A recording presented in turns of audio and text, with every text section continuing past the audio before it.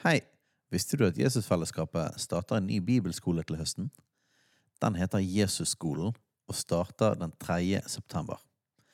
Gå inn på jesusskolen.no for mer informasjon.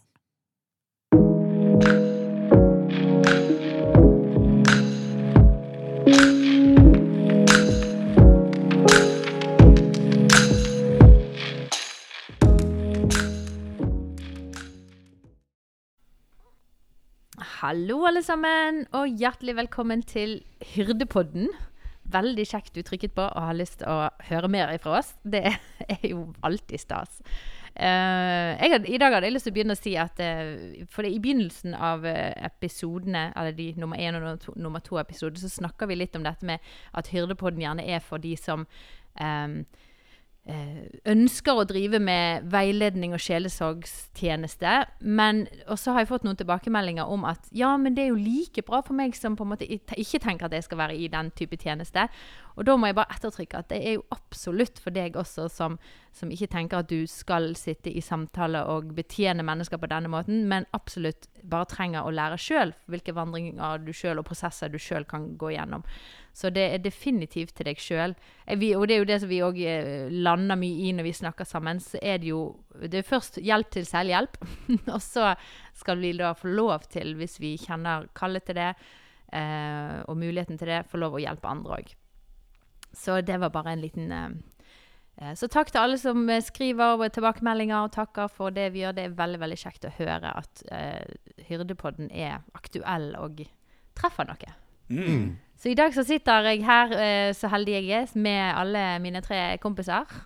Er det kompiser? Ja, hvis det er vi kompiser. Kanskje venner mer. Men, på svensk er det jo veldig fint å være kompis. Nei, vi har jo altså Fredrik og Sverre og Vegard med i sofaen. Hei. Hallo, hallo. Går det bra, folkens? Ja. Ja. Sol skinner i Bergen, og våren er på vei. Livet begynner i Bergen, vet du, når det blir vår. Nesten full sommer her. Det vekkes noe gudommelig i mennesket når vi får så mye sol som vi har gjort de siste dagene. Det er helt fantastisk. Nei, så vi var jo litt sånn ergerlige da. Vi nevnte jo det siste episode, Sverre. Vi hadde en betjeningsepisode som var veldig fin. At vi mastet et opptak som vi alle 4 var med på. Veldig bra opptak. Det var så bra. Det var veldig ergerlig. Men vi skal da i dag prøve å kopiere. Nei, vi skal snakke om det samme tematikken, men det blir jo ikke en kopi av den praten.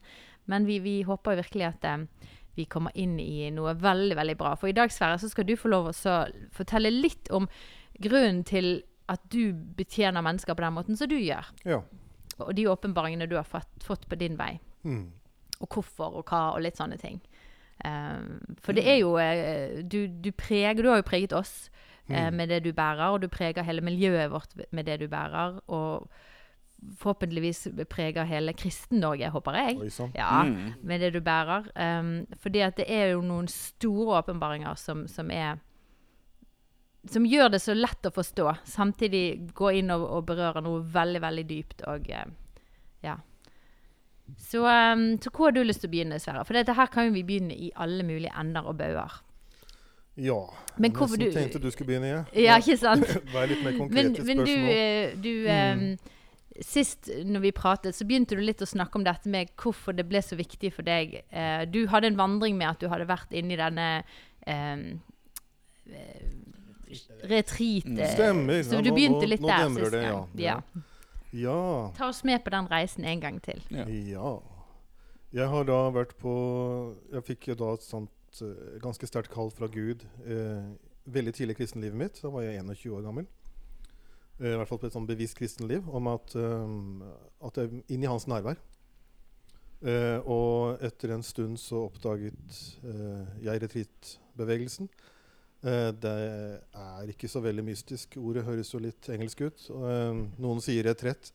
Det er kanskje like greit. Ja, retrett. Men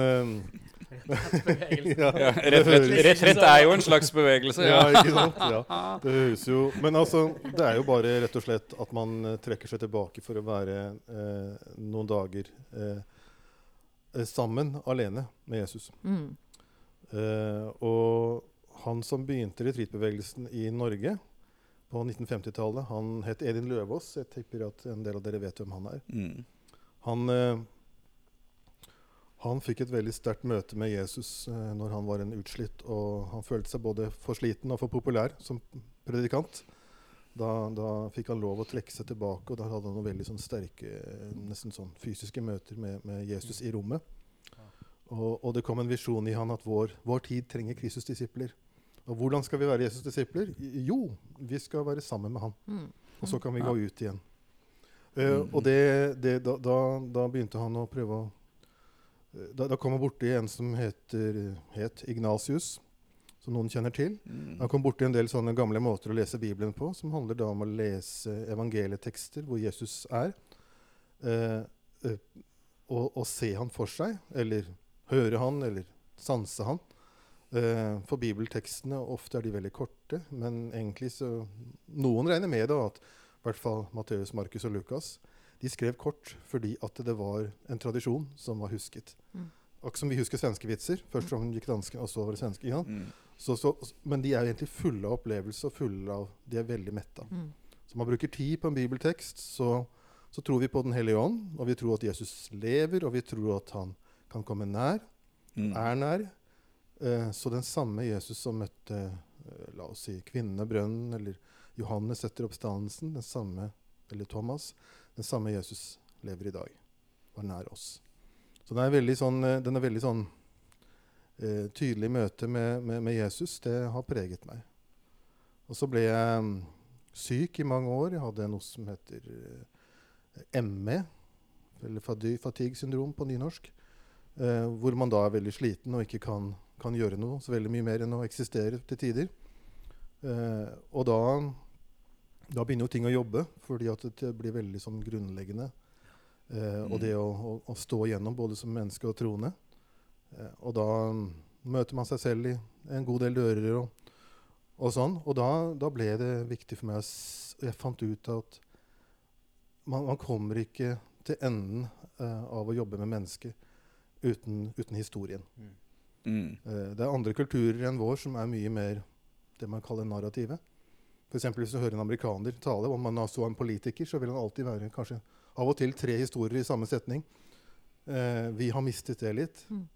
Men gammel kultur i Norge har det jo masse. Min far var jo full av historier. Hver gang det hadde skjedd noe liksom litt sånn viktig i familien, så fortalte han en historie.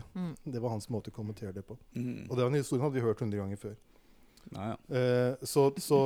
Men det at historien tar det videre, og jeg begynte å skrive litt, og var hemmelig forfatter på nettet og sånn, og det var dette møtet særlig mellom barn og voksne interesserte meg veldig. Og å komme til det punktet var liksom viktigere for meg enn å skrive den nødvendigvis historien. Så begynte jeg etter hvert å ble friskere og begynte etter hvert å jobbe på Veien bibelskole, som nå heter Bibelskolen Impact, og ble en del av Jesusfellesskapet. Og da lå jo dette som en del av meg. Det var et langt svar, nå må du spørre om det. Ja, men det var jo, og da når du satt og fikk ansvar for gjerne elever du skulle følge opp og møte og samtale med, så ble dette måten å møte de på. Ja, altså vi hadde jo stor frihet og stort ansvar på skolen. Og når du får ansvar for, la oss si, 5 gutter, eller hva det nå var, og du har bare en visst antall samtaler, og det er mye trøkk på skolen fordi at det er mye nærvær, de er utfordret på hjertet hele tiden. Mer en hjerteskole enn en hjerneskole, selv om de får mye kunnskap. Så var jeg jo på en måte avhengig av å få det igjennom da. Og da gjorde jeg det jeg hadde, og da gjorde jeg det som jeg kunne. Jeg har jo litt psykologi med meg i mastergraden min og sånt, selv om det er jo kristendomskunnskap jeg liksom er utdannet i. Så da, ja, må jeg nevne Rosenius også da. Noen kjenner kanskje til han er veldig, veldig god på evangeliet, og god på sjelesorg. Det er de 2 tingene han er kjent for. Så da ble det liksom å si til han som sitter foran meg at ok, la oss si at du sitter der som en 10-åring i den andre stolen. Hva ville du sagt til han da? Og det bruker jo også psykologien mye, ja, den metoden. Dette med stoler og sånn er kjent i noe som det vi kaller for Emosjonsfokusert, ja, det er et langt ord. Emosjonsfokusert terapi. Så det jeg oppdaget etter hvert da, at det jeg holdt på med lignet mye på det. Og det er mye bra der å hente. Veldig. Men du hadde jo, ikke sant, det kommer jo ikke som lyn fra klar himmel når du satt med en bibelskoleelev. La oss si at du som 10-åring sitter i stolen ved siden av. Du hadde jo dine runder av å være igjennom sånne ting for ditt eget liv også. Det er jo kanskje greit å si litt om. Det er vel kanskje greit å si litt om, ja.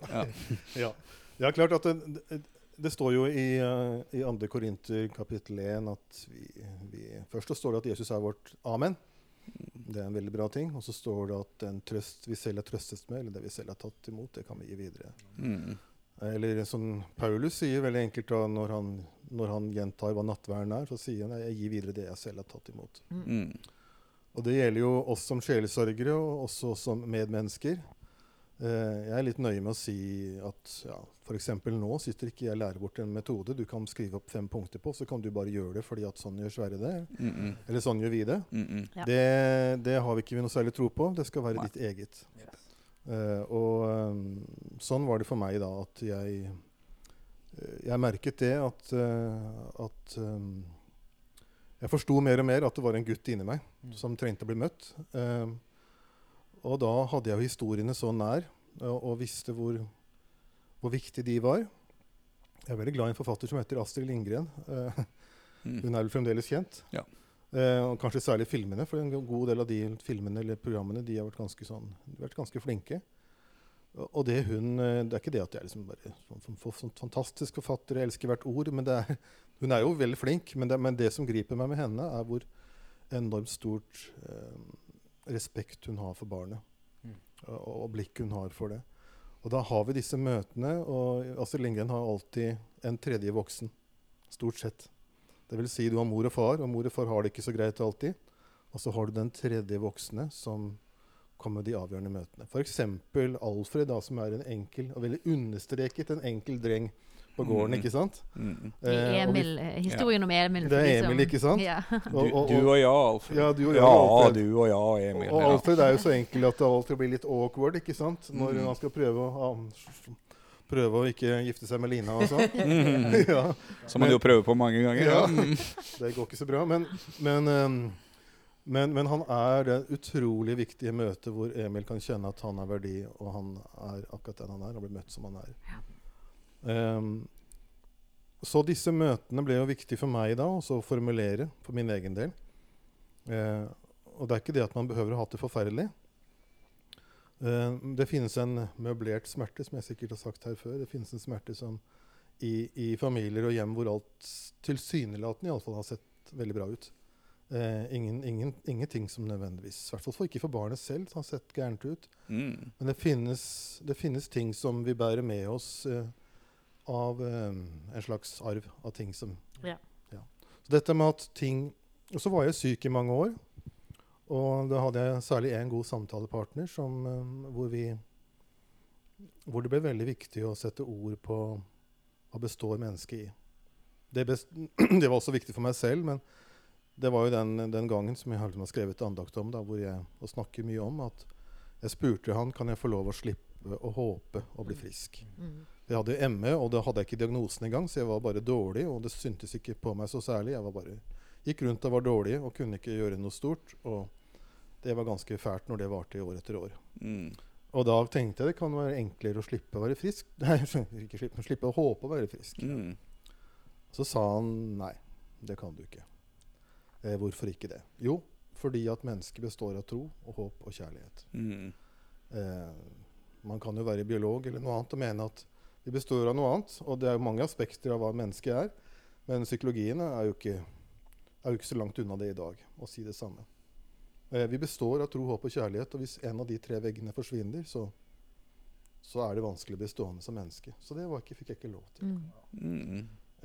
Og det er litt sånn, for å i en kort setning si hva de årene med ME og sykdom og stillhet og sånn ga meg. Det var en veldig sånn, hva er kjærlighet?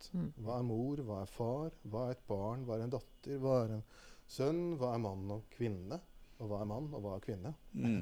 Alle de tingene her blir sånn byggesteiner som jeg har brukt veldig mye tid på da. for meg selv, men også fordi at kanskje Gud skulle bruke det videre. Eller det har han gjort. Ja. Virkelig. Nei, også, og da når du møtte, fordi du snakket litt sist om, husker jeg, at i møte med elever, man skal liksom møte, man har ikke tid til gjerne, og det var et eller annet med at liksom man måtte komme til roten, for man kan jo besitte og snakke om alt det vonde og det vanskelige, og behandle symptomene, og det gjør man jo ofte, og det veldig viktig også å prøve å endre på symptomer, endre på valg man tar for å liksom unngå lage strategier og sånne ting, men så oppdaget du jo fort at det mye, ting går gjerne litt fortere hvis jeg bare trykker på og så går rett i roten av ting. Ja, og det handler litt om hvordan vi også, fordi at det sitter i hvert fall, sikkert alle oss, men du og Vegard jo et typisk eksempel på sånne veldig gode medvandrere, så Vegard hjelper folk til å date på en god måte, eller til å komme seg opp om morgenen, ikke sant? Ja. Og det å følge mennesker konkret og si hva betyr det konkret for deg, det jo en veldig viktig tjeneste, men det ikke helt min greie da. Ja. Jeg litt kirurgen som går bakenfor, og så kan jo jeg oppleve i løpet av en samtale at det begynner med problemstilling, som vi tar på alvor, vi snakker rundt den. Men imellom så går vi et helt annet sted, og så kommer vi ut på andre siden også. Men hvordan ser du på den samme saken nå? Oi, så. Eller på sikt da. Fordi at den inni oss da, den som motoren da, inni oss, jo gjerne barnet. Og hvis jeg pleier å bruke det eksempelet at la oss si du har en sønn eller datter som maser på deg, og du skal prøve å holde en samtale. Opplevde du det en gang med Steinar, som veldig glad i å prate om interessante ting. Han forsvinner inn i samtalen. Og da var det et barn som sto ved siden av pappa, og tydeligvis visste at her trengtes det å si pappa noen ganger for å komme igjennom. Bare ikke gi deg, så kommer du ikke sant? Ja. Og han full oppmerksomhet når han endelig løser seg løs fra samtalen. Og så den her grønn. Ja, han skulle bare vise henne. Ja, og så var barnet fornøyd. Ja.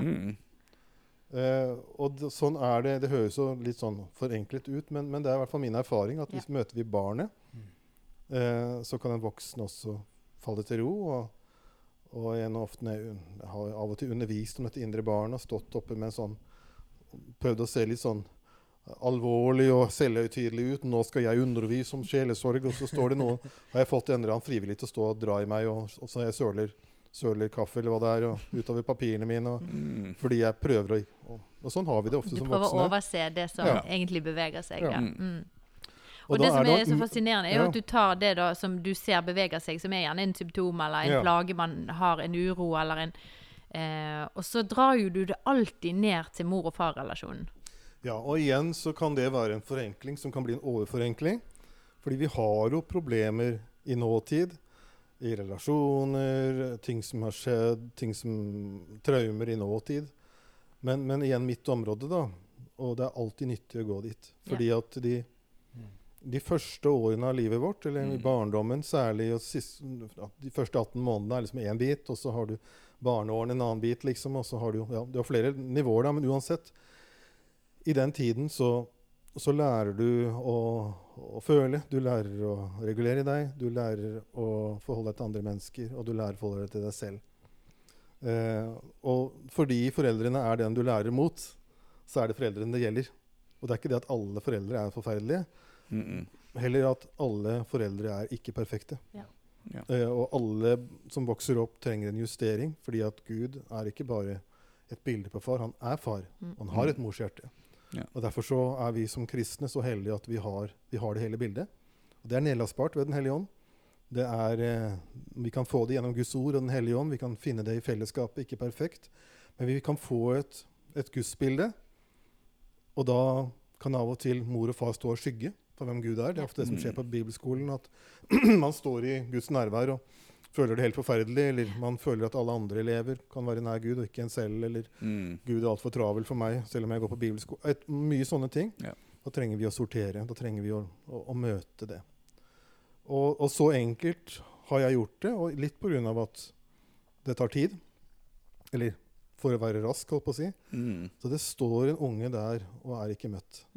Gå og snakk med den ungen. Nei, du kan ikke snakke med ungen på den, nå skal jeg snakke med deg. Hvordan har du det? Nei, du må jo få kontakt med den ungen. Du har den i hendene sine. Snakk om det. Ja, men det kleint. Nei, bare snakk om det.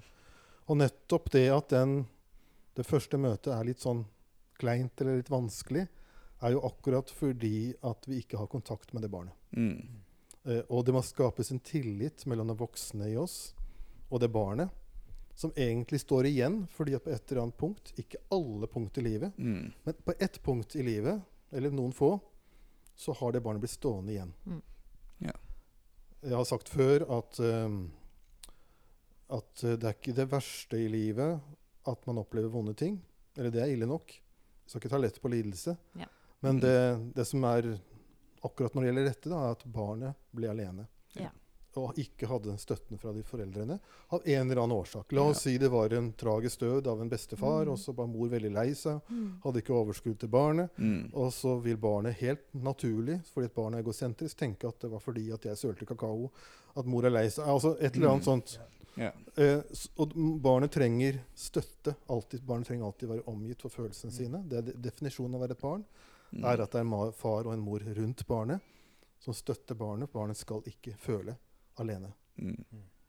Og det på en måte grunnsetningen i meg, liksom. Og da henter vi disse ungene. Vi møter de, og det personen selv som skal møte ungen. Det skal etableres en kontakt mellom barnet og den voksne. Og når den kontakten etablert, det på en måte hovedjobben, det det viktigste skjedd. Og det rett og slett, du sitter på en stubbe. Ok, han har ikke sett deg før, hvordan skal du få kontakt med han? Og så bygges det en kontakt som en historie, men så det likevel et helt reelt møte. Og av og til så ender jo du første samtale bare der. Ja. For der trengs det, så du kaller det også så fint for å campe. Yes. Du setter opp campingbord og stol, og her skal vi være nå en stund. Vi skal ikke videre før det tid for å gå videre. Før det blir trygt, og før det blir en kobling her. For hvis man skal gå videre, så trenger det indre barn å kjenne at det blir møtt og sett og være trygt. Det må være en reell tillit. Ja. Tillit, ja. Og det derfor det alltid den biten som litt utfordrende for den voksne, og jeg lar det stå der inntil det troverdig. Men det som skjer i neste steg, da, at det barnet på en måte, relasjonen begynner å få sitt eget liv. Ja. Og veldig ofte så vil barnet da ha egne forslag, egne utsagn, som hverken jeg eller den voksne jeg snakker med hadde tenkt på. Begynner å uttrykke seg, og ikke minst uttrykk for tillit begynner å skje mellom den voksne og barnet. Og det jeg har så mange bilder i hodet mitt som jeg ikke kan dele, fordi det jo private, men jeg har vært så heldig. Og det som enda mer fint da, jo at vi stort sett så introduserer vi Jesus. Og han kommer stort sett ikke i sånn stor toga, han kommer i hvit kappe. Han kommer gjerne litt mer sånn naturlig, og jeg har spurt mye i det siste, hvordan ser ansiktet hans ut? Jeg spør et åpent spørsmål. Fordi at det ikke alltid den beste måten å gjøre det på, for av og til må Jesus veldig tydelig være der på forhånd, særlig når det tøffe ting. Så dette ikke noe fasit. Men jeg begynner gjerne med at den voksne må først bli venn med barnet. Fordi at Jesus kommer og banker på døren, og bøen den voksne. Barnet inni oss når vi voksne. Og når Jesus kommer og ringer på, så må vi være enige med Jesus. Kan han helt reelt få lov å møte det barnet. Men når de allerede har blitt venner, så det ikke så vanskelig at Jesus kommer. Og det møtet der mellom Jesus og barnet, det helt fantastiske møter som jeg har på netthinnen, som de veldig genuine, og de ofte overraskende i hvordan det skjer, og jeg glemmer de aldri. Jeg har fått lov å være med på de. Og da sier vi, dette et reelt møte mellom barnet og Jesus og den voksne. Og da har vi de tre sammen da, som finner en fred sammen, og da ikke alt ferdig, men da det en vei å gå videre sammen. Ja. Og mye gjort bare det med at barnet opplever seg ikke alene, opplever trygghet, og Jesus var der. Altså, det jo viktige momenter i livet. Veldig viktig, helt klart. Jeg husker en gang du sa at for å på en måte teste seg selv litt ut da, så kan man bla gjennom albumen sin. Stemmer det. Hva greien med det? Hva greien med albumet? Hva greien med albumen? Ja, den litt sånn fin, og den har jeg brukt selv også. Jeg har oppdaget den selv at, la oss si du sitter og blar et album, da, så ser du kanskje deg selv som 3, 4 eller 5, 6 år gammel, og så blar du fort forbi. Da det et tegn på at du ikke kanskje har kontakt med den ungen, ikke ønsker, fordi du kan gå til henne, du forstår at den ungen kanskje ikke bare hadde det bra fordi at noe var vondt rundt barnet, men det jo bare i musikaler at den som lider oppfører seg pent. Det vil alltid være noe ved barnet selv som gjør at barnets reaksjoner, eller hvordan barnet føler om seg selv, føler med seg en viss skam, og skam jo også bare en følge av mangel på kjærlighet. Skammen det nest tyngste gassen, så hvis kjærligheten flyter ut, så kommer skammen og bare dekker rundt det å være til. Så vi vil gjerne ikke se den ungen da. Men Jesus, han ser jo tvers igjennom. Og et av de sterkeste det i Markus 9, jeg lurer på det. Møtene, det før den la de små barn komme til meg, så står det en annen tekst med Jesus og barna. Jeg dårlig på hvor ting står, men jeg tror det Markus 9. Hvor alle de store bibelskoleguttene kommer hjem til Kapernaum og skryter av hvem som har profetert mest på timeturen sin. Altså disiplene og Jesus. Hva var det dere snakket om på veien? Og da ble de alle stille, fordi at, de hadde snakket om hvem som var den største. Og kanskje de ikke hadde sagt det rett ut, kanskje de var litt mer tillekt. Så jeg tuller med elevene og sier at det gjør vi ikke. Vi gjør ikke sånn, liksom. Og så ler de. Aldri. Ja. Men da tar Jesus da den lille snørrungen. Det sies at gresken sier at det kanskje litt før skolealder. Og jeg innbiller meg at den ungen kanskje ikke var hjemme, og heller ikke var med de andre ungene. Av forskjellige årsaker. Følte seg i veien, og på å si satte fingermerker på dødlista til Jesus, var bare i veien da. Og den ungen tar Jesus og legger armen om, og så sier han at den som vil være den største blant dere skal være alles tjener, og den som tar imot et sånt lite barn i mitt navn, tar imot meg. Og en litt sånn fin tinge ved siden av å bla i album, det å tenke, hva om jeg var den ungen? Og Jesus sier det med armen rundt meg. Den absolutte verdien, den det mye helbredelse i, og den det mye korreksjon i. Virkelig. Og når barnet får lov å virkelig føle seg sett som barn, møtt som barn, da blir barnet rolig, og da slutter barnet å sabotere den voksne. Ja. Fordi at i stor grad så voksne problemer, i hvert fall en del av de, et barn som ikke vil gi oss fred, fordi det ikke møtt. Ja. Eller et barn som alene, og derfor så tar barnets løsninger inn i den voksne.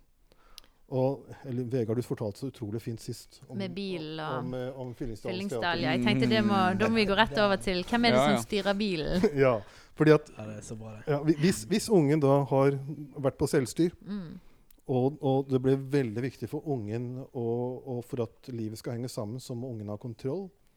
Og vi som voksne ikke hverken liker eller har kontakt med den ungen, da vil den ungen styre livet vårt, og vi forstår ikke hvorfor vi så barnslige, vi forstår ikke hvorfor vi så irrasjonelle. Eller redd. Jeg tenker jo det mye frykt som går ut, Absolutt. Og mange sliter med å være urolig og bekymret og frykt.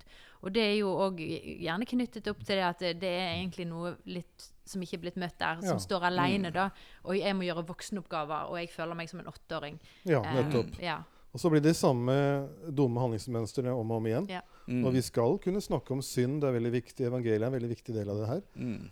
Men hvis vi bare snakker om synd og nåde, uten å snakke om dynamikken bak, ikke sant? Men hvis du har lyst til å fortelle. Jeg sitter her og tenker på litt sånn her forhistorien til akkurat den situasjonen da, som jeg synes ganske aktuell her. For at i mange år så jeg skjønte jo at jeg var mest opp og trengte indre helbredelse, så jeg fikk hjelp for masse forskjellige. Både med og bare prater og sjelesorg og sånne ting for å bearbeide da. Jeg jobbet jo veldig mye med det selv.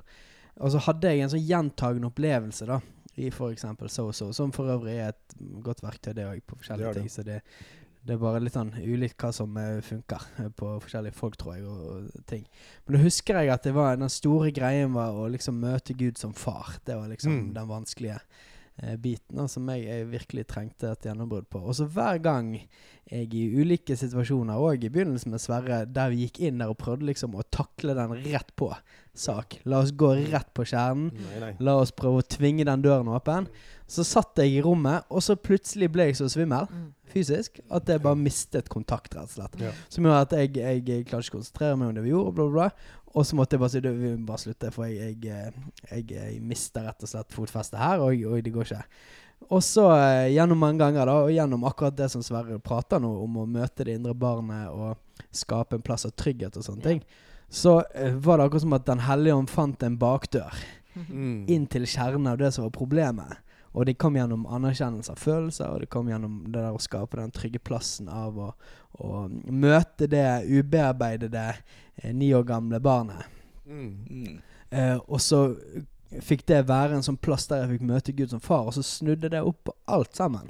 Sånn på ett møte. På ett møte. Ja, sant? det er helt rått. Og en av de konkrete situasjonene var det som vi kan prate litt om, da, men dette med at det var en 9 år gammel gutt i meg som satt og kjørte en stasjonsvogn gjennom Fyllingsdalen. Som, må fortelle hva Fyllingsdal er da. Fyllingsdalen som er fullstendig kaotisk kjøremønster, holdt jeg på å si, og veldig stressende i seg selv. Alle kjørelærere tar elevene sine med på den ruten, fordi at der er det, da får du hodebry. Det er noen grusomme farstumper, og så når du tror du skal ligge høyre fil, så må du ligge venstre fil. Så er det rundkjøringer. Og så er det veiarbeid, og så er det en bussfil på 10 meter, og så må du ligge til venstre igjen. Og da fikk jeg sånn møte om at denne gutten fikk inni meg da, fikk sette bilen og parkere den i bussholdeplassen utenfor gamle fotoknussen i Fyllingsdalen. De har hatt så mange biler der. Ja. Og hadde en sånn veldig oppriktig, reell opplevelse. Det er noe med den der forteller, bare apropos gå tilbake til det du var inne på i starten,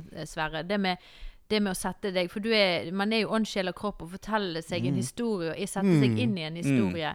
Det er noe med den kraften i det også. Absolutt. Stoppet bilen der, og så satt jeg i passasjersetet da, voksne Vegard da, for å si det sånn. Du satt baksetet egentlig. I mitt hode. Men samme det. Da fikk jeg, og så stoppet vi bilen, og så fikk jeg gå og åpne døren til sjåførsiden og la den gutten få lov å sitte seg bak med Jesus. Og skulle jeg som voksen sitte meg bak rattet, og den voksne fikk ta over kontrollen på det, og den 9 år gamle gutten inni meg fikk lov å slippe å holde tak i rattet med fullstendig panikk og stress og frykt og sånne ting, og få lov å være en 9 år gammel gutt som fikk lov å sitte seg bak med Jesus og bli holdt rundt av han. Og helt konkret, bare sånn 2-3 sånne opplevelser jeg har hatt som jeg sporer tilbake til sånn helt konkrete gjennombrudd da, i min personlige helbredelseshistorie rett og slett på innsiden. Det var en sånn. Ja, for da skjedde det ting i livet ditt. Helt konkret. Ting du kunne slippe, og ting du kunne gjøre annerledes. Samme uken kan jeg huske at jeg satt på bussen, og jeg fikk oppleve Gud sin farskjærlighet møte meg mens jeg bare satt på bussen og ikke tenkte på den engang. Som jeg aldri hadde fått oppleve. Jeg hadde visst at det var der, og det ble berørt av Guds nærvær og hele gangen der, men det der opplevelsen av Gud som far. Konkret frukt av det samme uken, på grunn av å bli helbredet da. Og greien er jo det at en 9-åring skal ikke kjøre bil i Fyllingsdalen. Han skal kanskje ikke kjøre på gården omkring, så er det nok en del 9-åringer som kjører bil, men det er liksom litt andre forutsetninger. I hvert fall traktor. Men en 9-åring skal ikke kjøre bil i Fyllingsdalen. Og en voksen mann har heller ikke spesielt avslappende for han å sitte og lese Donald i baksetet når 9-åringen kjører bilen. Men når 9-åringen får lese Donald og voksne får kjøre bil, så er plutselig begge fornøyde, og begge hviler, begge er på plass. Det løser et eller annet på innsiden. Han 9-åringen tar jo plassen til de voksne. Og da får ikke den voksne kjørt bilen. Og da blir det veldig krøkete, og da får vi disse her litt sånn, vi opplever oss selv unyansert og kantet og redde og handlingsmønstre og dumme ting vi gjør som bare ikke kommer ut av. Bare sitte ned, og da trenger han 9-åringen virkelig barmhjertighet. Han trenger at du setter deg ned, han tviholder på at du er veldig opptatt at han skal kjøre bilen. Da trenger vi å campe, som du sier. Det vil si vi trenger å være der så lenge. Og når vi er der for situasjonen, da behøver det ikke være så lenge. Bare at man får en opplevelse at nå er vi her til du får tillit. Da kommer tilliten. Og så kan 9-åringen sette seg bak, og gjerne Jesus der i baksetet, og jeg har nydelige bilder der også. Gjerne så sovner 9-åringen, vet du, og alle voksne sitter og kjører og koser seg med å kjøre bilen for første gang på lenge. Så det er jo sånn, det å gjøre ting konkret er ikke så farlig. Og det er også en beskyttelse for oss som sjelesorgere. For vi kan gå inn i psykologen. Psykologen har mange teorier og mange metoder. Og vi kan liksom prøve å gjøre det på psykologs vis. Og vi kan ha lest en artikkel der, og en halv artikkel der, og en feil artikkel der. Men hvis vi er konkrete og sier det står en unge i det hjørnet der, det sitter en unge i forsettet, hvordan møter du en unge? Ja, du har vel egne barn, eller kanskje du har noen tantebarn, eller du har jobbet i barnehage. Du vet hvordan du kan ikke møte ungen på den måten. Hva skjer nå? Hva vil han nå? Hva trenger du? Hva skjer mellom dere nå? Hvordan er stemningen nå? Hvordan ser Jesus ansiktet ut når han kommer og hilser på dere? Da blir det veldig konkret, og det blir på en trygg måte. Selv om vi skal likevel eie det selv. Ja. Alt det som jeg har sagt før om det. Nei, og det er noe med igjen, og du tar gjerne man lukker ofte øynene, sant? Og så ber du oss finne en plass vi husker fra barndommen som gjerne var trygg. En veldig konkret plass. En veldig konkret plass. Jeg har jo nå ble jeg berørt her, men jeg har jo vært ute og tatt bilde av Er det sånn det ser ut? Ja. Jeg bare viser de her. Jeg har tatt bilde av knausen. Jeg var der for en uke siden faktisk, og gikk tur forbi gamlehjem. Gamlehjemmet mitt der som jeg vokste opp. Barndomshjemmet kanskje. Gamlehjemmet hørtes litt drastisk ut. Barndomshjemmet. Og da når du sa at liksom, du skal sette deg en plass som er trygg, som på en måte som er så konkret, da. Og da var det ute på en knaus utenfor huset. Og den knausen er bare så det er jo rart, det er bare en stein. Men den er blitt så utrolig essensiell og viktig da, apropos busslomme i Byllingsdalen. Og bare det at jeg ser den som dere hører, så bare berører det meg, for jeg møtte Jesus der, sant? Og han satte meg fri, eller for meg var jo det at han satte seg ned med meg, som var liksom denne utrolig sterke opplevelsen at han som var så travel tok seg fri til å sette seg med meg. Så det var veldig sterkt. Så å ha noen sånne konkrete det gjør noe med deg som menneske, at det ikke bare blir en slags svevende et eller annet du snakker om, men du drar det ned i det konkrete og tilbake til historie. Og det som er bra med barn, det er at de forstår ikke sånn visvas, og vi kan jo si at det er noe med samfunn, og det er noe der ute, og det er klart at eksistensielle ting finnes i livet, men når folk sier gjerne at det er gatelysenes kulde, og det er asfalten. Det er ikke at folk har sagt det til meg, men det her ja, gjerne det, men hvordan var det med din mor? For det er der du får eksistensen fra. Det er litt sånn veldig konkret, og det er det som er godt med å skrive historier, eller det som er godt med barn, er at du er nødt til å være konkret med barn.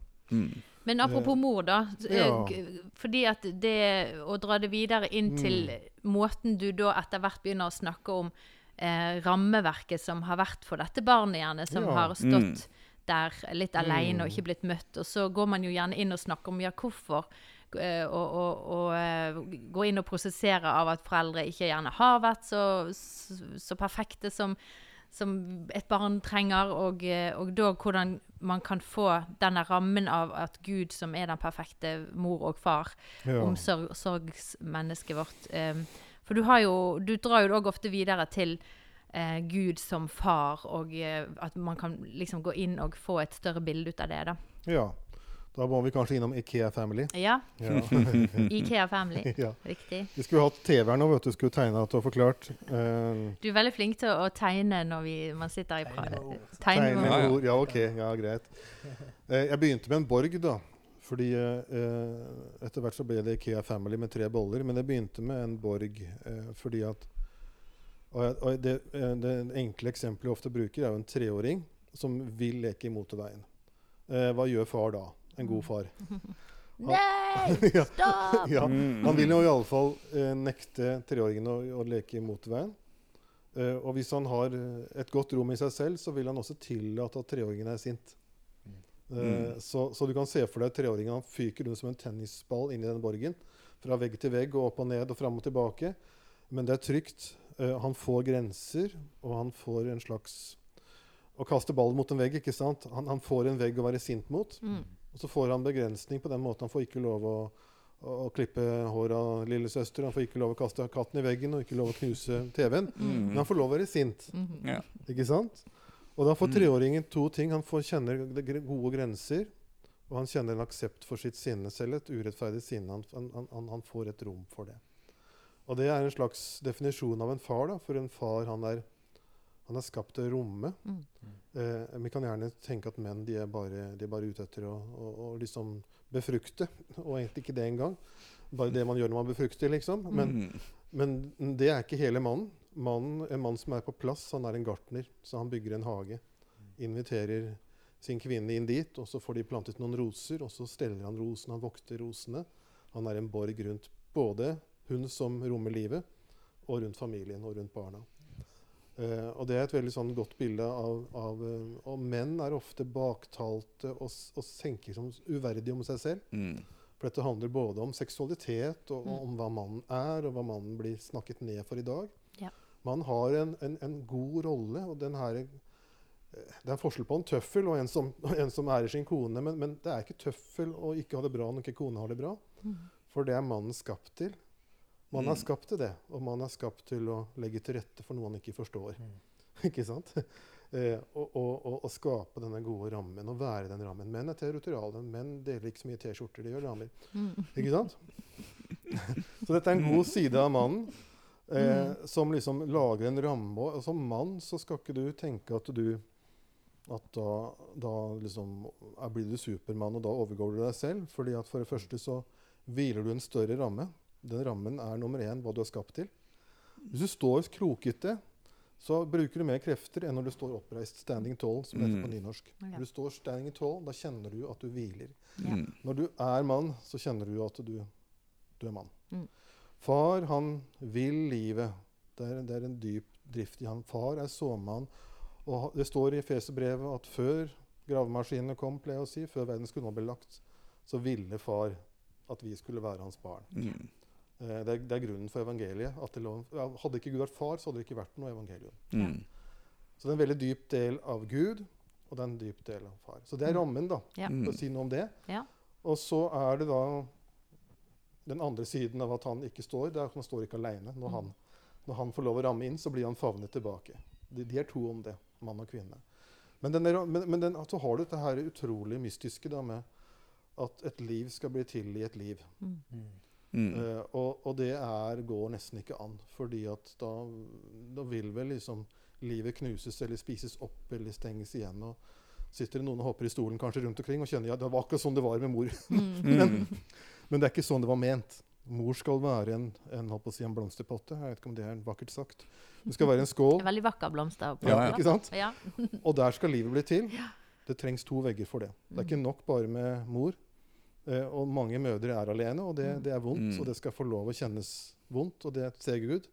Men det ment å være 2.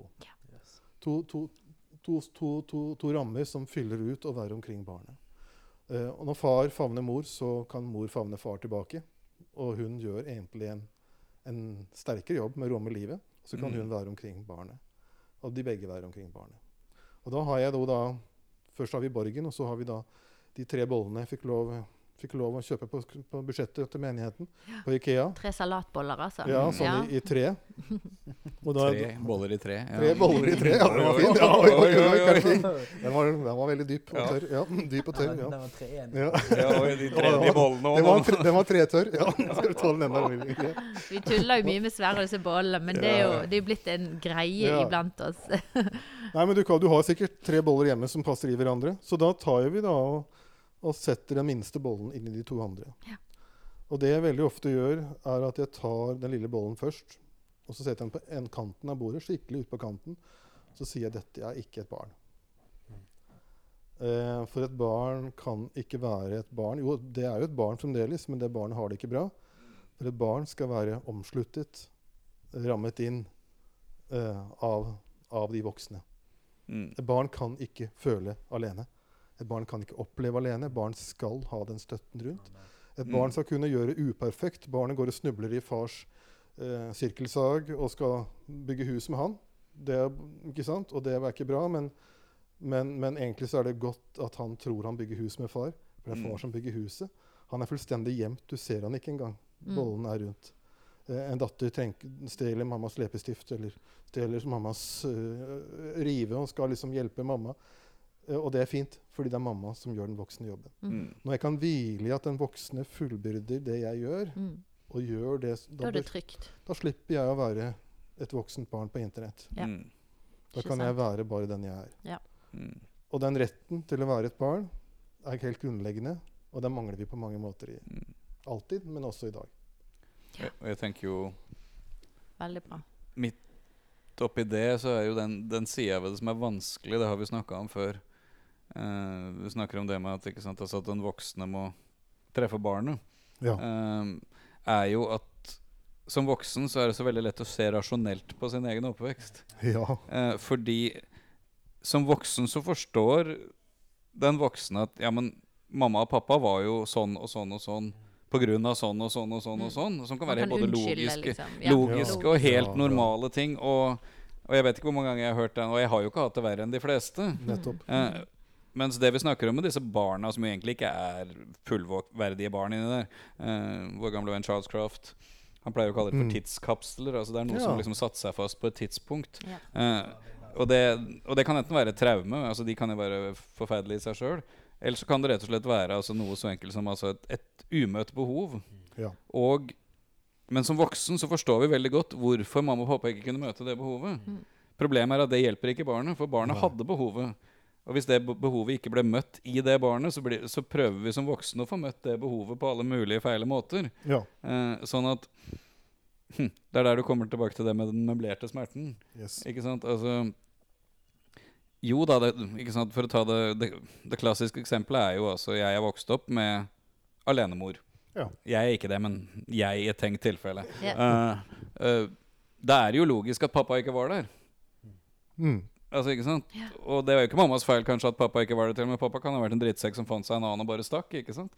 Men da har du et voldsomt umøtt behov for kjærlighet, nærhet, oppmerksomhet, bekreftelse, anerkjennelse fra en far, som ikke mammas feil. Nei. Men som må bli møtt, og som veldig ofte for mange, særlig unge damer og jenter, blir jo møtt gjennom å tilby seg til andre, holdt jeg på å si, og sånne ting, ikke sant? Altså, Andre menn, ja, og altså det å anerkjenne det at selv om jeg logisk som voksen forstår hvorfor ting ikke ble sånn, så trenger jeg å møte barnet sånn at jeg kan få ta dette barnet med til Gud, sånn at Gud som far kan få møte de behovene. Yes. En vesentlig greie. Ja. Og så har du godt begrunnede skilsmisser, da. At de måtte jo skille seg, det ville jo ikke gå bra. Og stakkars, alt ville gått gærent hvis ikke de skilte seg. Eller tenk om bare pappa død. Han var ikke noe hans skyld det. Stakkars fyr, han prøvde jo å leve, liksom. Men vi kan ikke legge det på barnet. Nei. Det skjer en traume i barna, for det jo det bortroes jo mye i dag, dette med at skilsmisse, barn jo så tilpasningsdyktig, og man kan skilles i vennskap, og man kan ha det så bra, lykkelige skilsmisser. Men kan ikke du si litt bare om det fundamentet da, som brytes, som veldig viktig da? Først jeg bare si en kort kommentar til det med at barn så tilpasningsdyktige. Ja, de det, men de kredittkort. Ja. Det vil si at når du 18, 19, 20, 22, 45 og går på bibelskole, eller det skjer noe i livet, så kommer det en svær regning i posten. Regningen, Og den regningen nøyaktig det beløpet du trakk når du var 5 år gammel og 4 år gammel. Vi kan ikke altså selv om barn tilpasningsdyktige, så retten til å være barn udiskutabel. Fullstendig udiskutabel. Og det jeg gjerne gjør da, når det gjerne foreldre som har måttet skille seg, og vi forstår jo mor og far, og det gikk jo ikke, ingen barn kan kreve at disse foreldrene skulle leve sammen. Det ville gått ut over barnet også sånn. Så tar jeg fullstendig barnets parti, og så sier jeg var pappaen min. Jeg var pappaen min. Ferdig arbeid, punktum. Og de, men hva hadde du sagt hvis du hadde snakket med den voksne med pappaen da? Det hadde sikkert snakket noe om at jeg hadde forstått det. Men barnets perspektiv, fullstendig, at han hadde ikke pappaen sin. Punktum. Ikke sant? Som en kommentar til det du sier, den logikken. Den logikken tar ikke barn på alvor. Et barn skal ha mor og far. Punktum. Punktum. Og det det du ser igjen da, mot Jesus sin. Det liksom en gang han ble, noen få ganger han ble sint da. Og det var når det liksom ikke, når ikke barnet ble tatt på alvor. La de små barn komme til meg, hindre dem ikke. La det lille barnet i deg få komme, og hindre det ikke. Og Guds rike hører slike til. Ja, det fint. Det så fullstendig grunnleggende at barn skal få være barn. Og det var kanskje noe av det som jeg lærte i den tiden hvor jeg var stille og syk og sånn, at vi trekker ikke noe som helst på hva et barn. Hva foreldre, hva far, hva mor. Vi trekker ikke noe av det. Nei. Vi kan ikke trekke noe som helst. Og du bruker mye tid på å møte disse her barna, sant? Ja. Og få Jesus-møter inn der. Men jeg tenkte litt på at ja, hva tenkte jeg på? Nå ble tanken min revet bort her. Ja. Men nei og du får bare prate litt videre. Men at altså at mor- og farsrolle så fundamental i men ja, det var det jeg ville frem til. At vi må anerkjenne at vi ikke perfekte som foreldre. Og det kan jo nesten bli litt skremmende. Jeg mor selv, og hjelp, jeg gjør så mye feil, sant? Men så det gode inni der å bare liksom vite at hvor mye Jesus kan reparere, både i fortid, men også liksom være sånn som meg, som mor nå i mine situasjoner, så kan han bære og møte der så jeg ikke klarer å bære og møte. Det så viktig. Og ha han med i foreldrerollen, så kan jeg faktisk konkret bare sånn, Gud, jeg mestrer ikke, her ser jeg at jeg strekker ikke til. Kom kjære far og bevar mine barn på dette området, eller send inn en voksen forbildemenneske som kan være det for de, eller et eller annet sånn. Men det som du viser da, som du forteller, som jeg synes et godt eksempel, vi snakket om det før, at det virker som du tillater dine egne barn å se ting som de det å si at dette fikser vi ikke ikke perfekte, mamma ber om unnskyldning, da kan barna ber om unnskyldning, og det skaper det verste å vokse opp ikke få lov å se ting som de og det skjer dessverre masse i kristne sammenhenger. Man vet ikke engang at det finnes sinne, og så det der likevel å skremme vettet av en, selv om sinne skulle vært en naturlig del av det å være menneske, for eksempel. Så det her, det handler ikke om at vi skal være perfekte, vi må alle sammen innrømme at vi syndere, og hvis ikke vi kan gjøre det, så fratar vi barn å se ting som de for det viktigere for barn å holde seg inne med mor og far, enn å se ting som de Og det det skremmende i det, at hvis vi nekter barn en del av virkeligheten, så vil virkeligheten ligge der som et sånt troll i stedet. Og det farlig. Men det der vi trenger gudsmøtene. Apropos, vi har snakket litt tidligere om dette her med de ekte møtene, og hvor ofte vanskelig det kan være. Men det jo noe med at det i disse smertene, der vi ikke opplevde å bli møtt, der Gud virkelig ønsker å møte oss. Så det blir jo mange tårer da, når Jesus møter på disse plass. Stein, Knausen og Fyllingsdal, busstopp og sånne ting. Det noe med det at jeg må bare få si det, Fyllingsdalen var ikke min happy place. Jeg valgte ikke det. Nei, det var en litt annen vei. Men sånn greie da. Men det veldig fint, jeg bor der i Fyllingsdalen. Så Gud signe alle i Fyllingsdalen. Ingenting godt på Fyllingsdalen. Men det som vi ikke har vært innom helt igjen, og som jeg nevnte, som Rosenius og evangeliet, den gode sjelesorgen. Det som litt viktig for meg å si, at evangeliet har en helt sentral plass i dette. Og grunnen til at vi kan snakke så tydelig om dette her, det jo fordi at vi tror på en Gud som hel. Vi tror på en Gud som Gud. Og Jesus sier et sted, når han underviser om bønn, så sier han at når selv dere som vet å gi barna deres gode gaver, så selv dere som onde, sier han. Og jeg vet ikke om han mener på å si, virkelig onde mennesker, eller om han mener at vi som ikke perfekte. Da. Det kan jo bety begge deler. Men holdt på å si en satanist på bussen som hyggelig med sin datter, eller disse her forferdelige leirsjefene i Nazi-Tyskland som drepte mennesker som jobben sin, og så var de gode fedre, blir det fortalt om. Eller vi som bare prøver å gjøre så godt vi kan, men likevel så vi ikke perfekte. Men når selv dere som onde vet å gi barn deres gode gaver, hvor mye mer skal vi ikke da Gud gi dere gode gavene som ber han om det. Det betyr at Gud ikke et bilde på far, han far. For det sier på en måte, det sier Jesus på den måten. Og hvis vi da begynner å lese evangeliene med det blikket, og lese om Gud med det blikket, så ser vi at Gud han en hel far. Og hvis Gud hel far, så slipper vi å prøve å få det til å henge sammen at enten oss selv eller våre foreldre perfekte. Da blir vi fritatt fra det. Da kan vi komme som vi Og Jesus henger ikke som pynt på veggen, pleier jeg å si. Han henger der fordi at kristne familier og menigheter trenger han.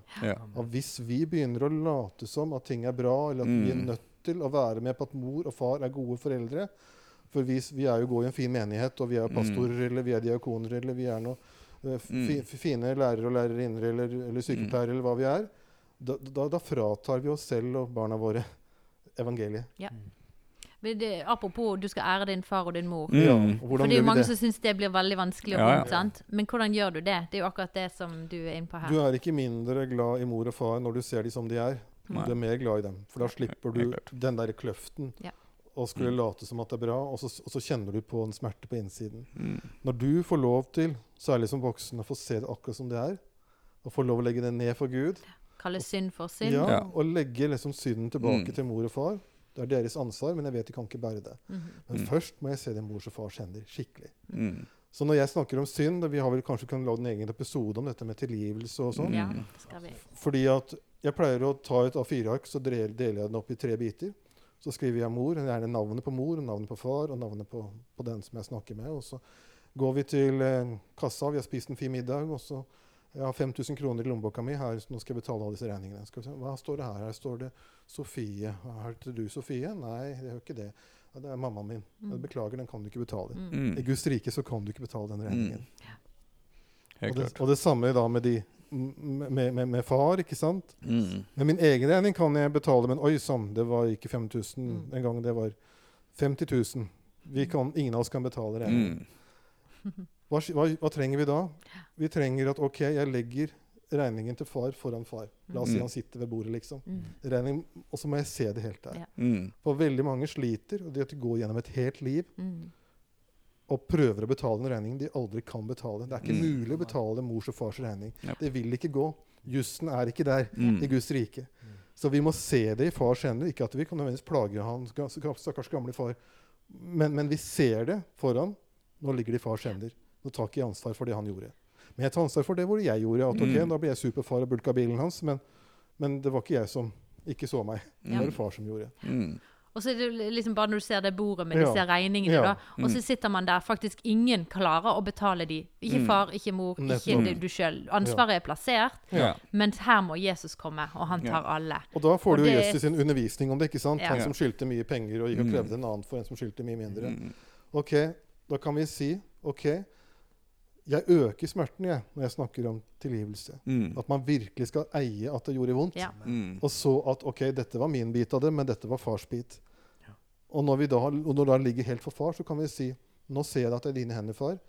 Nå vet jeg at hverken du eller jeg kan betale regningene våre, og gi det videre til Jesus. Og det er den gode måten å tilgi på. Og det er jo altså, i det, ikke sant, i den lignelsen, altså, så er jo Jesu konklusjon er jo der at man skal tilgi av hjertet. Og akkurat det av hjertet liksom litt sånn nøkkel for min del i forhold til det. Skal du tilgi hjertet, så må du først kjenne på hva har dette kostet hjertet mitt. Nettopp. Altså, ikke sant? Altså, hva finnes inni her? Og der er jo en av de vanskelige tingene vært, altså, ikke sant? Altså, i hvert fall vi som har levd noen år, altså, og som vokste opp i en litt annen tid. Cathrine er jo et fantastisk forbilde da, på å være en forelder som innrømmer at man ikke er perfekt. Mens vi vokste jo opp i generasjoner hvor alt skulle virke bra på overflaten. Og det var ytterst sjelden at noen ba om tilgivelse for noe. Alt skulle liksom bare være greit, uansett hvor merkelig det var.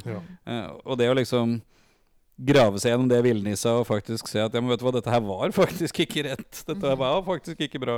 Og det var ikke min feil, det var mamma, pappa, whatever, ikke sant? Altså, det der villnisset der av, tilbake til den møblerte smerten, altså den der late som alt er i orden, men under overflaten så er det jo veldig mange ting som ikke er i orden, ikke sant? Og hva ligger under? At man må ha det sånn.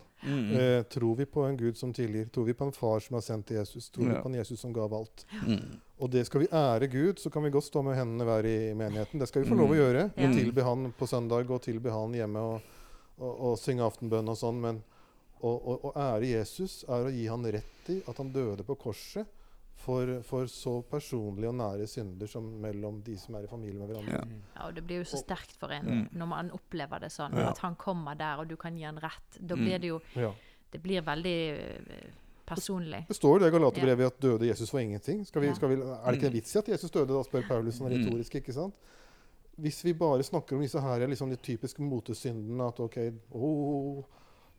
fra generasjon til generasjon så er det liksom det og det er synd, liksom, og det er det jo. Synd er synd. Men la oss snakke om det som virkelig har effekt på livet vårt, da. Og det er klart at det er jo litt vondt å kalle mor og far for at de har syndet. Hvorfor kan de ikke si at de gjorde så godt de kunne? Eller noe sånt. Men ikke det noe som veldig fint i å kalle en spade for en spade, og likevel si at jeg liker deg, og jeg glad i deg, spade? Det nettopp det som Det noe veldig mektig med det, synes jeg. Et kvart evangelium, et halvt evangelium virker ikke. Vi skal være så forsiktige, og så snakker vi litt at Gud sint, og litt at han glad, og så vi ferdige. Nei, men helt synd, og helt nåde. Når vi får lov å hente dette gamle, krokete evangeliet ut fra de gamle brune bøkene, og så bruke det i dag, og si fullstendig synd, fullstendig nåde, helt ferdig arbeid, rent bord. Og hvis Gud far, og vi slipper å late som at vi perfekte fedre eller mødre, og hvis Jesus fullstendig døde for all synd, da har vi mulighet for å gjøre regnestykket godt opp. Og det på en måte forskjellen da. Psykologi gjør vanvittig mye bra for tiden, men som kristne så har vi den der fullstendige vi kan få lov å gjøre rent bord på grunn av noe utenfor oss selv. Og det å gå til roten av sak. Så vi bytter jo ikke, nei, dette for dypt, nå må vi snakke psykologi, nå kan vi ikke snakke. Nei, vi bruker evangeliet hele veien. Vi bytter ikke til en annen valuta. For når jeg husker første gangen jeg kom til Albania med Fredrik, og vi skulle inn på det kontoret og veksle penger, og for å leke igjen, ikke sant?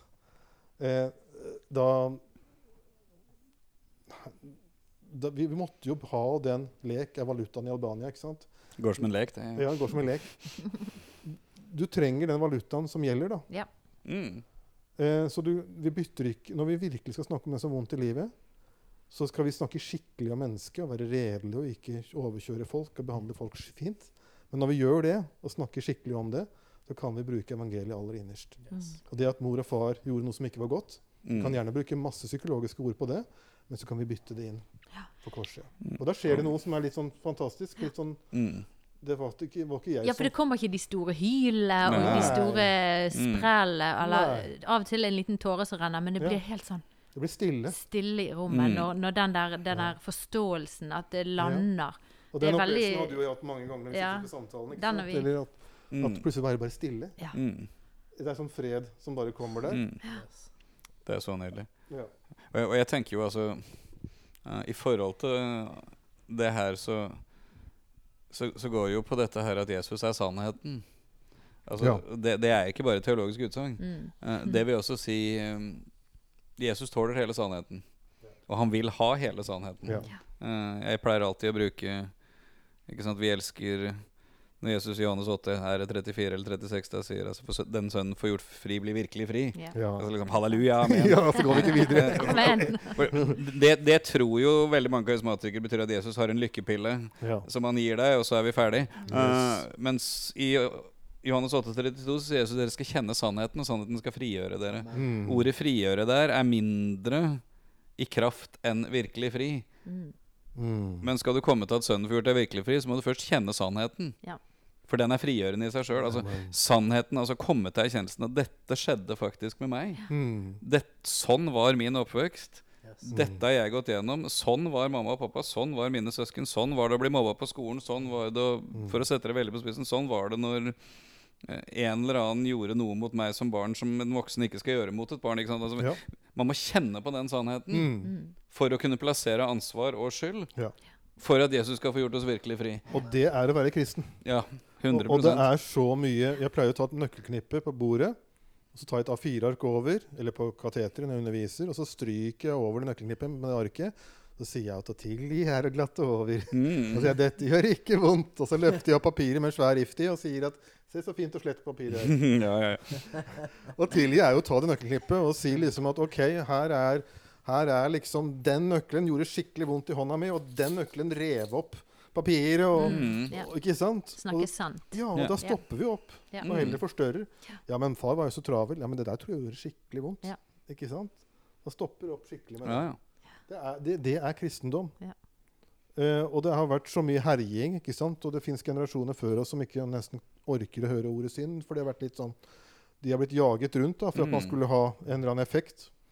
Men det jo frigjørende å snakke om synd så lenge vi ser korset.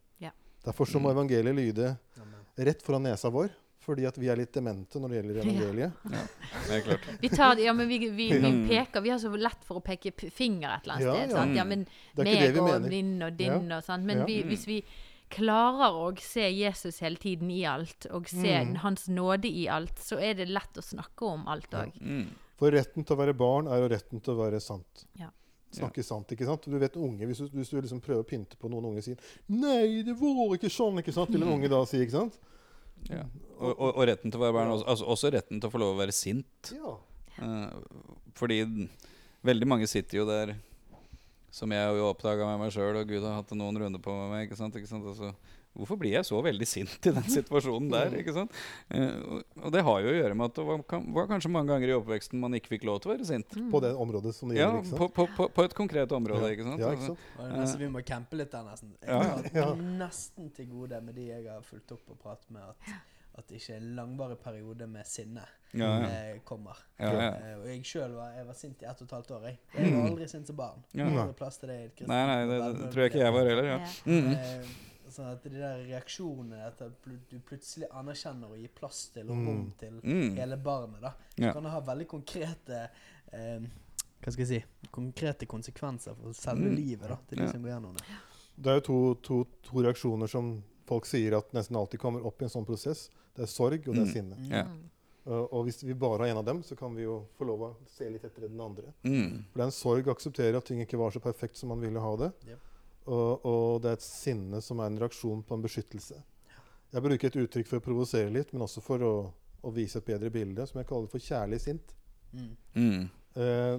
Og det som problemet i kristne sammenhenger, det at man har et selvbilde fordi man tror at det må være sånn, at man ikke sinte. Så går mor og far rundt og koker, kanskje ofte særlig far, og så kommer det et ukontrollert på et sinne som man ikke eier. Og når far ikke eier sinnet sitt, så kan han heller ikke eie det innenfor borgen sin. Det kommer som et troll ut i skogen. Så blir alle redde, og alle blir ukomfortable, og det blir noe veldig skremmende og veldig ukjent. Og så skal man jo ikke snakke om det dagen etter, men man går rundt og skammer seg. Og det et mønster som i veldig mange kristne familier, dessverre, at det der skjer. Og da har jeg den bildet av borgen da, at la oss si denne borgen som pappaborgen, da, den gjerne ikke hel, ikke sant? Det jo hele greia at far ikke perfekt. La oss si, for eksempel, han mistet sin egen far da han var 13 år. Og så blir sønnen tenåring og obsternasi, som det heter på gammeldags. Og så hopper liksom sinnet til den sønnen skulle jo på en måte hatt en 30 meter mur å kjøre moped opp etter. Og når du kommer 20 meter oppover, så kan ikke mopeden kjøre lenger, så kommer den kjøre ned igjen, ikke sant? Eller som den store bollen da, hvor jeg har en klinkekule som raser rundt. Han kommer ikke over kanten. Men når far bare går 15 meter opp, eller 13 meter opp, så det ikke noe mer borg igjen. Og da hopper denne sinna mopeden hopper ut i den svarte skogen. Så står tenåringen der alene med at sinnet han ikke forstår, og ikke eier, og ikke far eier. Han ikke fått speiling for. Og så blir det noe veldig farlig med å være sint. Og når et sinne vi ikke eier, som ikke hos Gud, det blir jo et sinne som synder. Ikke sant? Bli sint, men synd ikke, sier Paulus. Og det samme gjelder seksualiteten, det samme gjelder andre store, viktige ting i livet. Når det ikke kan rommes hos mor og far, så havner det på utsiden, og da blir det noe vi ikke tror vi Jeg har snakket med folk som ikke trodde de vært sinte. Selvsagt har de vært sinte. Eller andre ting. Så den her IKEA Family da, handler om at alle eplene må få lov å ligge i bollen. Og det mulig hos Gud. Men da må vi gjerne forandre gudsbildet vårt. Ja. Og Gud for å tillate Gud å komme og bygge borgene som gjerne har vært ikke hele i oss, men bygge de hele i oss. Det jo et nydelig bibelvers i Jesaja 49. Og det Guds mors hjerte, da, men det gjelder jo begge foreldre. At Jerusalem jo hjertet av nasjonen Israel, eller judefolket, men vi kan også bruke det om oss personlig da, etter Jesus, og si at Jerusalem klager og sier at Gud har glemt meg. Og så sier Gud, kan en mor glemme det barnet hun ammet? Og så sier egentlig en nynorsk oversettelse, det barnet hun bar under hjertet sitt. Det jo veldig vakkert. Og så står det, jeg har fått neste setning i forskjellige oversettelser, om de så glemmer. Det vil si en mor kan glemme, ikke nødvendigvis at hun glemmer at hun har en baby, men hun kan glemme at hun ikke har kontakt med seg selv som mor og så videre. Så glemmer ikke jeg deg. Jeg tegnet deg begge mine hender. Nå har vi noen tatoveringer. Både du og Steinar har tatovert barna deres på håndleddene. Det var der naglene satt kanskje på Jesus. Jeg tegnet deg begge mine hender. Og så står det, jeg ser hele tiden murene dine foran øynene mine. Ja. Jerusalem hadde noen murer som var ødelagt. Ja. Grunnen til at Jerusalem tok imot så mye tull i mellomtiden, liksom, mens de var bortført, det var jo folk igjen i byen. Alle mulige små bander kunne jo bare reide Jerusalem, fordi murene var ikke oppe. Selvforakt, synd, mangel på verdighet, bitterhet. Men murene kan bygges opp igjen ved rett og slett ved en fars blikk, en mors blikk. Og det skjer i Guds nærvær, når vi får lov å si, fars mur var ikke oppe, mor var ikke fullstendig omkring meg. Jeg manglet murene mine. Jeg er som en by som er bortført og ødelagt. Og så er jeg inne i Guds nærvær, og så får jeg høre evangeliet som vi har snakket masse om nå. Så får jeg høre at Gud er en hel far. Så får det lille barnet i meg få lov å møte Jesus. Og så vil murene mine bygges opp. Og så er det, nå snakker jeg mye her, men vi kjenner jo Jesaja 53 om den lidende tjener, og hvor grusomt han hadde det, fordi at vi skulle forstå at det gjaldt våre liv. Men så kommer et kapittel til, og det er kapittel 54. Så les videre. For der står det, du forblåst, og du som ikke har funnet noe trøst, står det da ute i kapittelet. Som herjet bort av storm. Yes, du kan det, vet du. Jeg husker ikke ordlyden. Se, jeg legger murtindene dine, kan du, var det ikke edelsteiner der? Jeg bygger dine murer som garfunkel eller karfunkel, og bygger dine grunnmurer i safirer, står det. Noe sånt. Og da kom jo indremisjonsformannen, og så roper jeg, hei, hallo, dette blir for dyrt. Kan ikke klare de seg ikke bare med noen enkle stoler og vanlig murstein, og gipsplater. Kan ikke vi la være å drive, hva skal med alt denne pynten? Jo, det er selve kronen som gjør at du blir stående hos Kristus, og du kan leve et rent liv, du kan leve et helt liv. Den sirkelen vi skal ta rundt den personen vi hjelper, må ha en krone. Den må ha en edelstein, for det er sånn vi henger sammen. Så verdigheten hører sammen med muren. Og det er sånn som Gud ser på deg, som far og som mor. Ja, og da blir også det bibelverset i min skrøpelighet vil rose meg, for det er der han blir sterk. Og det er der han får, jeg kan prise han med mitt liv i min skrøpelighet, på grunn av det at det så jeg synes jo også det er enormt sterkt, hvordan vi med våre skrøpelige liv kan ære Gud og gi han rom, med å la han få være den han skal være i våre liv da. Men veldig, veldig fint.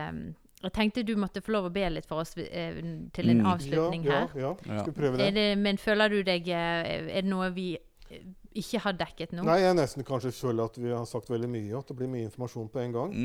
Så kanskje vi skulle tatt det litt roligere, men nå har vi fått dekt mye da. Så får vi heller høre på nytt. Jeg synes at det kan liksom bare runge i rommet. Dette er den siste delen. Jeg har alltid dine murer for meg, for mine øyne. Og det er så herligheten er bra, altså. Han ser til det bygget opp, har han sitt blikk festet på oss. Men kanskje bare si det at nå har vi gitt et en overblikk over en ting som jeg er opptatt av. Og så skal vi få lov å vandre inn i det, så skal vi ikke liksom bare litt sånn, for vi har jo alltid ofte en sånn foreldreløshet med oss, og selv når vi er gode på å hjelpe andre mennesker, eller gode på å hjelpe oss selv, så skal vi være på vakt for den her kulen, hvor vi bare skal rive opp, hvor er denne ungen? Og nå må vi få gjort dette her, hvordan var det igjen? Nå må jeg høre på nytt. Dette her er noe som vi skal leve inn i. Dette trengs barmhjertighet, og det trengs andre mennesker, det trengs erfarne mennesker. Du skal gjerne få lov å gå, som Vegard er veldig god på å si, få lov å gå din egen vei med Gud, og få lov å ha din relasjon med han. Men ikke bare hogg løs på dette her, selv om du kan kjenne mye behov, eller enten for å hjelpe andre, eller for å få hjelp selv. Men vi stoler, vi hviler mot den Hellige Ånd. Den Hellige Ånd er mester i å peke på den ene episoden. Ja, men det så ikke så ille ut, skal ikke vi ta det verste? Nei, jeg går ikke løs på det verste. Og det er veldig rare, som du sa, Vegard, dette her må ikke gå og hamre løs på farsdøra di. Det var jo ikke bra å skulle gjøre det. Jeg går den korteste veien som ofte er omkring. Og det er ikke for å være feig, det er ikke for å, men rett og slett skal det barnet møtes, så må det barnet være trygt. Vi tar ikke barnet midt i bilulykken, liksom, og skal snakke med det, hvordan har du det nå? Vi tar barnet når det er trygt, for da vil barnet selv komme fram med det vonde. Og det er forskjellen, og det gjør at jeg kan jobbe på en trygg måte, er at jeg gir barnet, og den voksne også, initiativet til å komme når vi har gitt en god plattform. Ikke prøv å redde alle disse tingene midt oppe i krigen. Kom deg på et trygt sted først. Det er også det man gjør med folk som er i traume, i skade. Mm. De tar det til et trygt sted. Eller du har sikkert sett noen YouTube-videoer eller hva det om hunder som reddes. Samme greia, ikke sant? De må på et trygt sted først. Å etablere, være en del av et fellesskap. Når vi hjelper mennesker, det ikke en del av et fellesskap, så tar vi det gjerne inn i fellesskapet. Eller jeg hører veldig nøye, har du noen å ringe etterpå nå? Så konteksten rundt din hjelp veldig viktig. Ikke sitt alene, ikke sitt på et veldig utrygt sted, og ikke la heller de delene av deg som skal få hjelp, være bare midt oppe i mørket. Vi skal først bli kjent med Gud, hvem han med evangeliet. Dette var en litt sånn lang sånn. Det greit? Det veldig bra. Ja, det veldig bra. For den andre siden av det jo at der de verste tingene sitter, der sitter også den største beskyttelsen og de sterkeste mekanismene. Ja, de der for en grunn. Ja, og hvis, altså det vil jo si at du begynner liksom ikke med å hoppe midt inn i minefeltet. Og det med tilliten til både Gud som far, Jesus som Herre og den hellige åndens veiledning til at også det med timing, altså han vet hva det tid for når, og han vet hvordan å komme dit. At vi skal ha tillit til han, at ikke dette blir nå ja, men hjelp, jeg føler meg jo omtrent som foreldreløs, og nå må jeg ta tak i min foreldreløshet, ikke sant? Ja, den fin. For det funker ikke, altså. Så la oss, ikke for å være festbremser, men rett og slett fordi at dette et stort ansvar. Det også et ansvar å dele dette her. At vi trenger min metode, nå snakker jeg mot meg selv her, men min måte å gjøre det på, veldig ofte snakke lenge om hvordan Gud har skapt det. La oss finne et godt hvilested. Ja, men sånn var det jo ment. Ja, men det var jo ikke sånn, men nå skal jeg hvile i hvordan det var ment. Og når barnet får tillit, når barnet kjenner seg trygt, da kan det vonde komme fram på en trygg måte og barnets tempo. Ikke prøve å rive og røsk. Det da sårene skjer. I sjelesorg og i forbønn og i menigheter og alt det vi kan få overskrifter over. Vi skal ikke rive løs ting. Vi skal få komme i rett tid. Ja. Så viktig og så bra. Jeg vil bare poengtere det. Jeg vet ikke om vi har snakket om det tidligere, men sant? Et barns mulighet til å lage forsvarsmekanismer en gave fra Gud. Absolutt. Sant? Og vi tuller ikke med det, men vi behandler det med respekt. Sant? Og det jo egentlig det vi snakker om nå. Ikke forsøk å rive deg ut av noe som du har beskyttet deg selv med vilje tidligere, men få hjelp til det i fellesskap, i riktig timing og så videre. Sant? Og din historie der jo et veldig godt eksempel. Absolutt. Det nytta jo ikke. Nei, du mistet nesten. ikke sjans. Nei. Men skal vi be en bønn da? Ja. Takk, Sverre. Yes. Okay. Men da prøver jeg litt stille først, og så ser vi. Så kommer jeg med trinitariske bønnen min igjen. Takk, Jesus, at du lever. Takk for at vi skal leve fordi at du lever. Det derfor vi kan leve. Derfor vi kan ha håp. Derfor du sto opp igjen fra de døde. Du døde ikke bare på korset, Jesus, men du sto opp igjen. Og derfor skal vi leve. Takk for at du har møtt alt, Jesus. Du har tatt alt på deg, men du lever. Hellige ånd, kom og hvil på alle oss som hører og skal høre på dette. Og takk, far, at du alles far, og det fordi du far at evangeliet Og ber jeg at du tar hånd om alle som rørt av dette, enten som hjelpere eller som de som trenger hjelp, at du møter dem. Jeg ber om at ingen skal forsøke å rive løs noe. Vi skal få lov å bli kjent med at du far, at evangeliet ikke bare gjelder om man stjal en tyggegummi i butikken, men at mor og far ikke var perfekte. Og at vi skal få lov å bli kjent med det, og så skal vi få oppleve den gode løsningen av det som vondt i rett tid. Jeg ber akkurat nå for kanskje et barn på innsiden av noen som har våknet. Og så spør jeg deg, som voksen, hvordan møter du det barnet? Hvordan kan du få tillit til det barnet? Hva trenger det barnet? Hvordan kan det barnet i sin tid på sin måte gi tillit tilbake? Takk for de gode møtene som skjer. Jeg skal bare være litt stille og lytte litt. Jeg har sett bilder av et barn som har gått i ring rundt og rundt, og det har gått på utsiden av det kristne fellesskapet, på utsiden av menigheten. Og det vonde for deg at du kanskje har vært midt i menigheten, og til og med hatt lederansvar, eller har lederansvar, eller viktig, men det går et barn ute og fryser i den norske høsten eller våren, på utsiden. Og så sier på en måte Gud at det på tide å kanskje slippe noe på innsiden. Ikke alt nødvendigvis, Men å la kirkekaffen være kirkekaffen, og gjøre som Jesus, forlate kirkekaffen og gå ut og møte det ene barnet. Og det behøver ikke være dramatisk, det behøver ikke være stort, det bare å gi det barnet anerkjennelse. Åpne albumet ditt, kikk på barnebildet av deg selv. Gi det oppmerksomhet. Jeg velsigner deg til det hvis det gjaldt deg. Skal vi si det noe sånn? Eller flere bønner? Amen. Nei, det var en veldig fin Tror det holder bra, ja. avslutning, Sverre. Tusen takk for at du deler og vil dele din åpenbaring av det Jesus har vist deg. For ingenting har vi fått, og for ingenting skal vi gi det videre. Det er noe med det. Det er noe med det. Men samtidig den varheten av å bruke det på rett måte.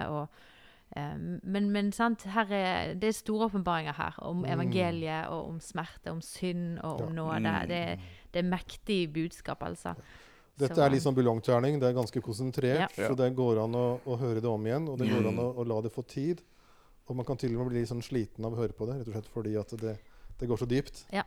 At gi deg selv rom. Du sier jo ofte at sant, etter man har hatt en prat med deg, at ja, nå må du behandle deg selv godt, og her er det kanskje det kan komme opp ting, du kan være sliten, som ikke du gjerne hadde forventet, fordi at det her er indre kirurgi, og man behandler noe som gjerne har vært lukket og låst, så det behandle det med respekt, rett og slett. Så sier jeg, har du noen å ringe, sier jeg.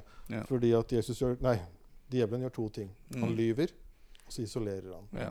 Yes. Og sånn kan du kjenne han igjen. Hvis han kommer med noe som er veldig vondt, og så sier han dette kan du ikke fortelle til noen, da skal du gjøre det motsatte. Ja. Godt sagt. Da skal du oppsøke en god venn eller fellesskap eller noen som du har tillit til. Så skal du dele det som høres ut som sant, som er en løgn. Det kan være 90% sant, det er likevel en løgn. Og så skal du få lov å være i fellesskapet, så skal det få lov å være en del av deg. Ikke la deg lyve til, ikke la deg isolere til. Du ser ikke løgn selv, en annen trenger å se den. Yes. Nei. Jeg tenkte også på at disse tingene vi har pratet om i dag, og som Sverre har delt, de danner veldig mye av språket vårt også, når vi snakker om ting. Så hvis du hører senere podcaster, og du bare, hva var dette greiene her, hvis vi refererer til et eller annet, kom tilbake til den episoden, og så hører du igjennom hvis det var noe som var uklart. Så skal alle bli med IKEA Family, liksom. Nå er vi på IKEA nå. Hva er det som er der? Ja. Nei, det er jo det som du sier, Vegard, at denne tematikken kommer vi gjennom i alt vi gjør ofte. Så det er blitt en måte å snakke på for oss, og en kultur vi bearbeider og selv og mye igjennom. Så det er en fantastisk åpenbaring.